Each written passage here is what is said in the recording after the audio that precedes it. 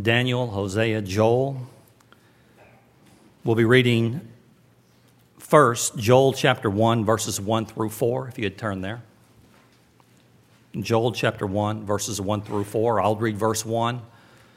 Join me on verse 2 and read every other verse with me.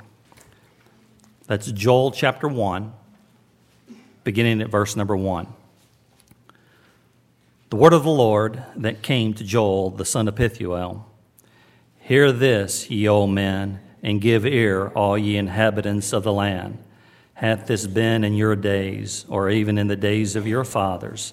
Tell ye your children of it, and let your children tell their children, and their children another generation.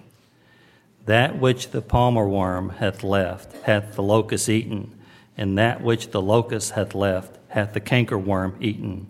And that which the cankerworm hath eaten, hath the caterpillar eaten. Let's go over to chapter number 2 now. And we'll read verses 1 and 2. I'll read verse 1. Join me on verse number 2. Chapter 2, verse number 1. Blow ye the trumpet in Zion, and sound an alarm in my holy mountain. Let all the inhabitants of the land tremble, for the day of the Lord cometh, for it is nigh at hand. A day of darkness and of gloominess, a day of clouds and of thick darkness, as the morning spread upon the mountains, a great people and a strong. There hath not been ever the like, neither shall it be any more after it, even to the years of many generations. Now let's skip over to verse number 11, and we'll read 11 through 16. I'll read verse 11 and join me on verse 12.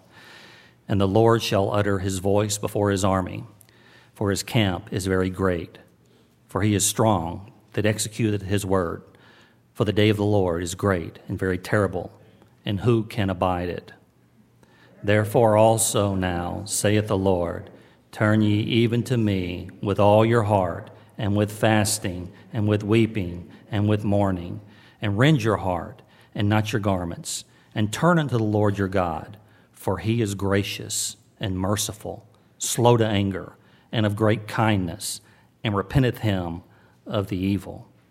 Who knoweth if he will return and repent, and leave a blessing behind him, even a meat offering and a drink offering unto the Lord your God? Blow the trumpet in Zion, sanctify a fast, call a solemn assembly. Gather the people, sanctify the congregation, assemble the elders, gather the children, and those that suck the breast. Let the bridegroom go forth his chamber, and the bride out of her closet. Let's pray. Father, thank you for your love to us. Lord, thank you for your many blessings. Thank you for your goodness. Lord, thank you for our church. Lord, thank you for our pastor. And as Brother Felton said, Lord, we are negligent if we're not thanking you for all that you do for us, Lord. You've truly blessed us. Pray, Father, that you would meet with us again today. I pray, Father, that you would fill our pastor with the power of the Holy Spirit.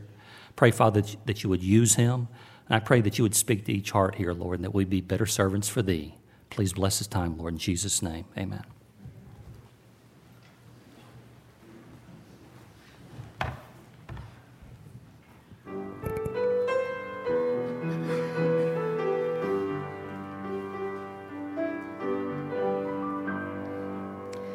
One day when heaven was filled with his praises, one day when sin was as black as could be, Jesus came forth to be born of a virgin, dwelt among men, my example is he. The world became flesh and the light shined among us. His glory revealed. Living, he loved me. Dying, he saved me. Buried, he carried my sins far away. Amen. Rising, he justified freely forever.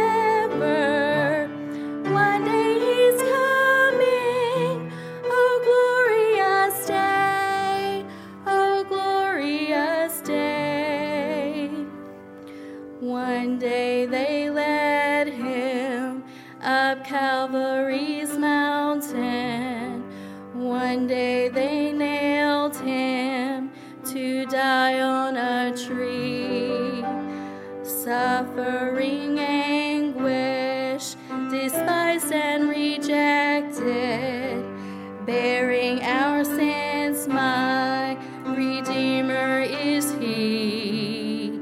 Hands that healed nations stretched out on a tree and took the nails for me. Living, He loved me. Dying, He saved me. Buried, He carried my sins far away. Rising, He justified freely forever. One day He's coming. Oh, glorious day. Oh, glorious day. One day the grave could conceal Him no longer. One day the stone rolled away from the door. Then He arose, over death He had conquered. Now He's ascended, my Lord evermore. Death could not hold Him, the grave could not keep Him from rising again. Living, He loved me. Dying, He saved me. Buried, He carried my sins far away. Rising, He justified freely forever. One day He's coming. Oh, glorious day. Oh, glorious day. Glorious day. One day the trumpet will sound for His coming. One day the skies with His glory will shine. Wonderful day, my beloved one, bringing my Savior Jesus is mine. Living, He loved me. Dying, He saved me. Buried, He carried my sins far away. Rising, He justified freely forever. One day He's coming. Oh, glorious day. Oh, glorious day. Glorious day. Oh, glorious day.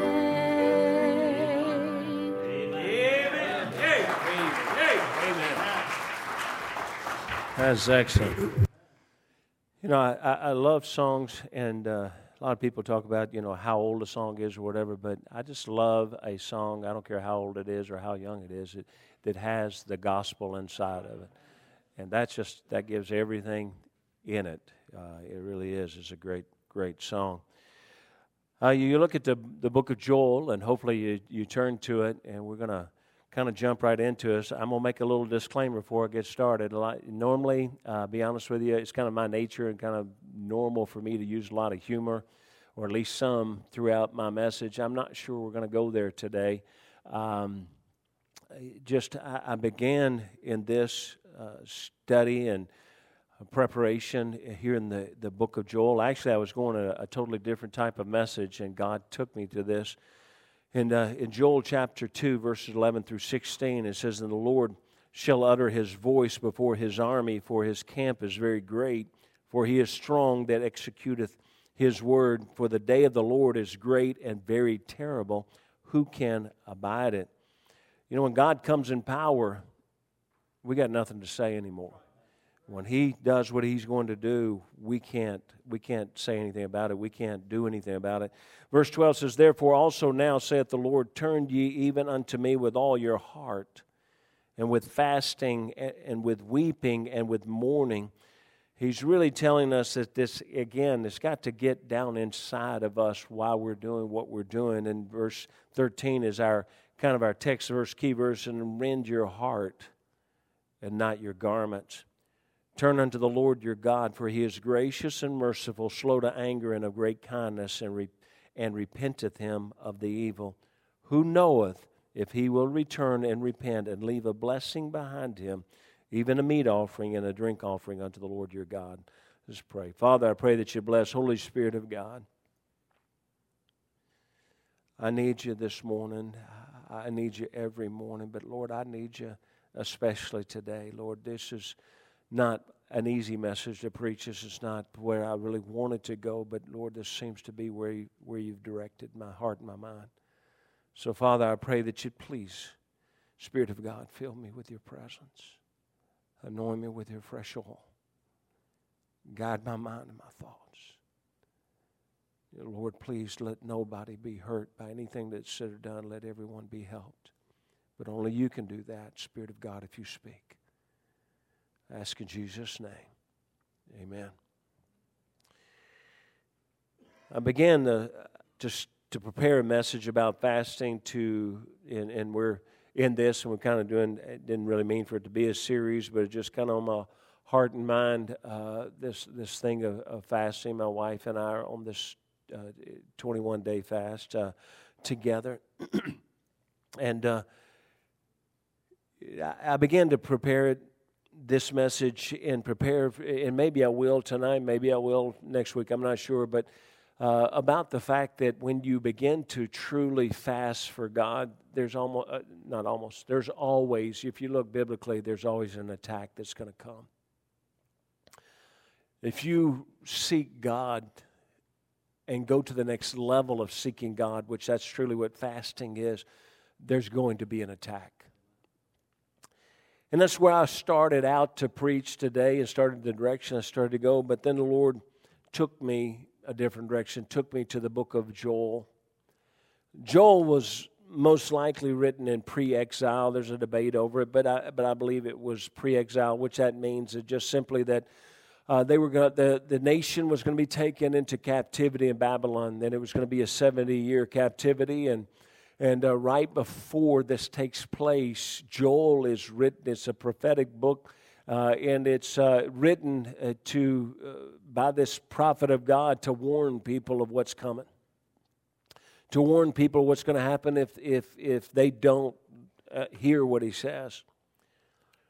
Joel is a warning. God uses locusts and other such little creatures as an illustration of what is going to happen to the people if they do not turn back to God.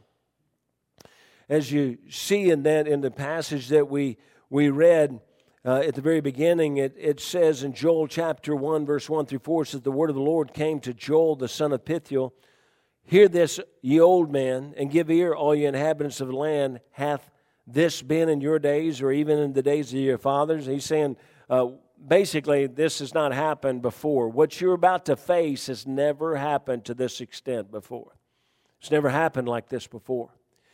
And the truth is that we probably face in America some things that are coming that America has never faced before. And it doesn't matter who's the president. It doesn't matter what the leadership is. The truth is, as time passes and we come closer to the coming of Christ, America becomes more evil. It just does. And there's going to be a judgment. But he says, here's what he says. He says, tell your children of it, and let your children tell their children, and their children another generation. And here's what he says. I want you to tell them. He says, this is going to happen now. He says, and some believe maybe this was happening at this point, saying, look, this is what is happening or going to happen, and this is where it's going to end. He says, that which the palmer worm hath left hath the locust eaten. And that which the locust hath left hath the cankerworm eaten. And that which the cankerworm hath left hath the caterpillar eaten.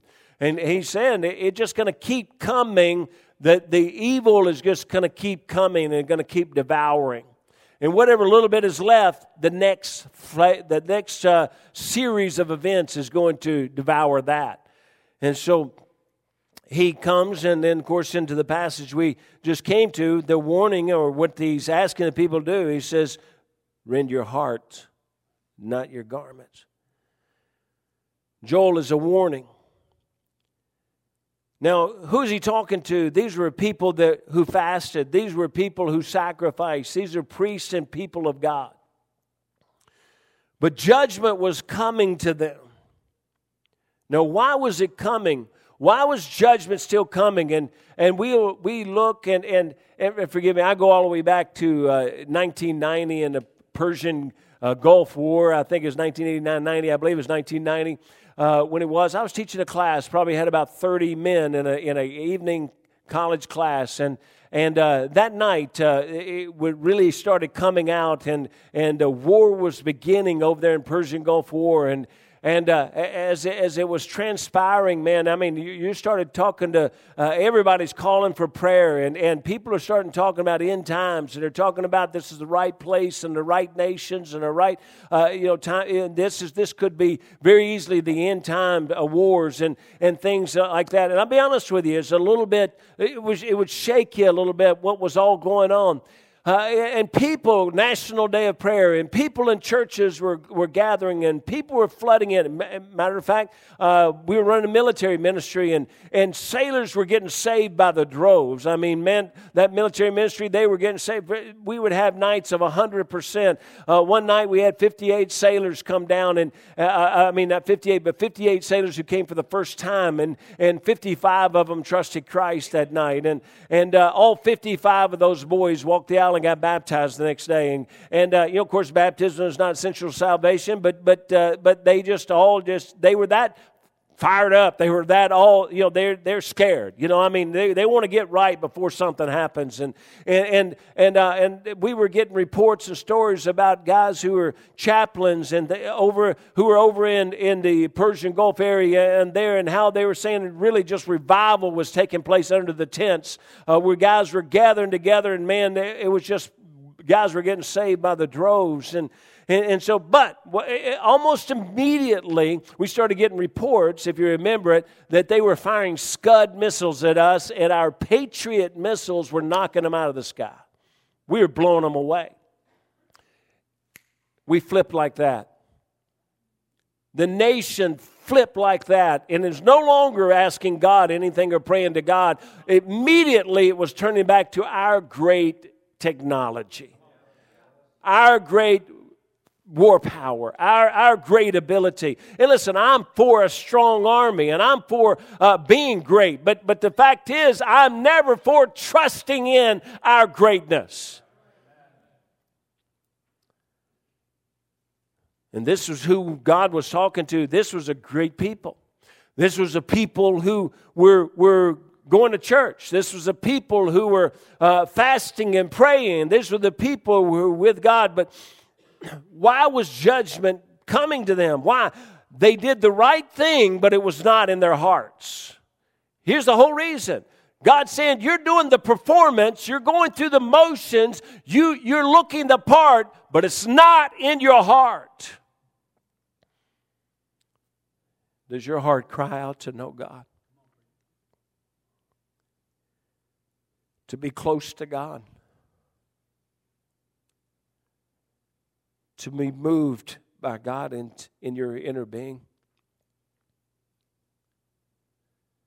Do you yearn to know God? To know what He really wants? These were a proud people. And in their pride, they were seeking their own desires.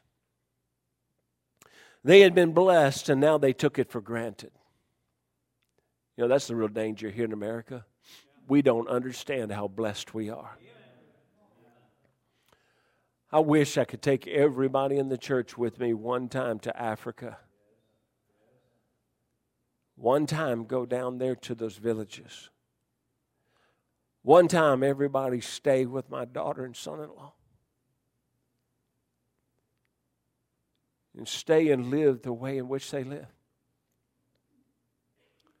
There's no hospital to run to. There's no supermarket or pharmacy to run to.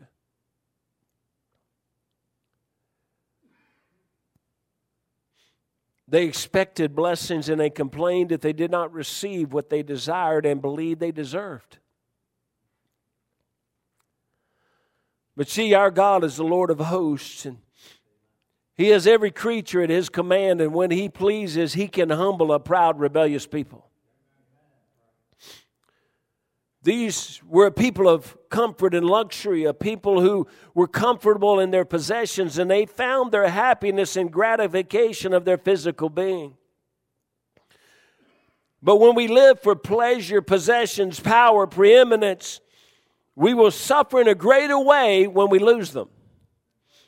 When they mean everything to us, when they're taken away, it hurts that much more. My wife has said this several times, and every time she does, I cringe. This is fasting, folks. It gets to your brain. But she'll say, Lord, you've been so good to us, and you've blessed us with this beautiful home. But Lord, if you take it away tomorrow, I'll be okay. And every time she does that, I go, now, Lord, she's just joking. Hold on now. Don't really listen to that woman. The woman thou gavest me.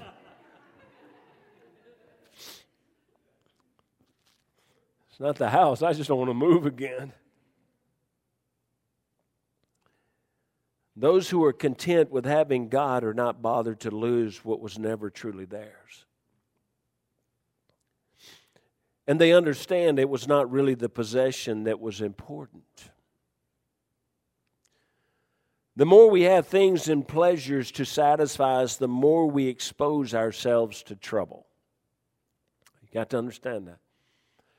The more we focus on the things, the more we focus on the entertainment, the more we focus on our technology, the more we focus on all of our possessions, the more we do that, the more we are begging God to take them away. This is what we see in Joel, of people who were blessed and listen to this statement, please. The people who were blessed and became controlled by the blessing rather than the blesser. We need to live in continual dependence upon God and on His providence and on His provision. Folks, I beg you. You've been so good, and the people of Calvary to just jump right in, and many are fasting, and many are about.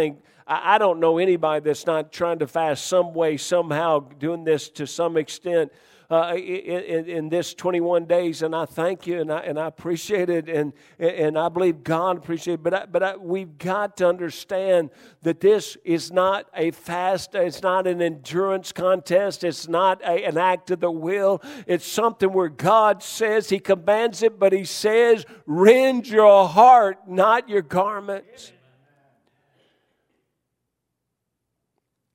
Chapter 2 of the book of Joel shows us God's judgments in verses 1 through 14. In verses 15 through 27, it's his exhortation to, he's asking us to fast and to pray. And he says that its blessings are promised if we will. And it even comes down to verses 28 and 32, because honestly, these people in the book of Joel, it appears that the way it's written that they must hear, because God then blesses them in verses 28 through 32. We're not going through it, but you can look at it later. But in chapter 1, verse 14, God has already commanded them to fast. But in chapter 2, He will make it clear the fast must be a fast from the heart. We must understand that God brings judgment not to destroy us completely, but to bring us to the point where we will seek Him in sincerity. He wants us to rend our hearts, not our garments. The outward expression may or may not reveal the heart, but when a heart is torn because of our sin, and that's what God means, rend your heart. He's saying, when you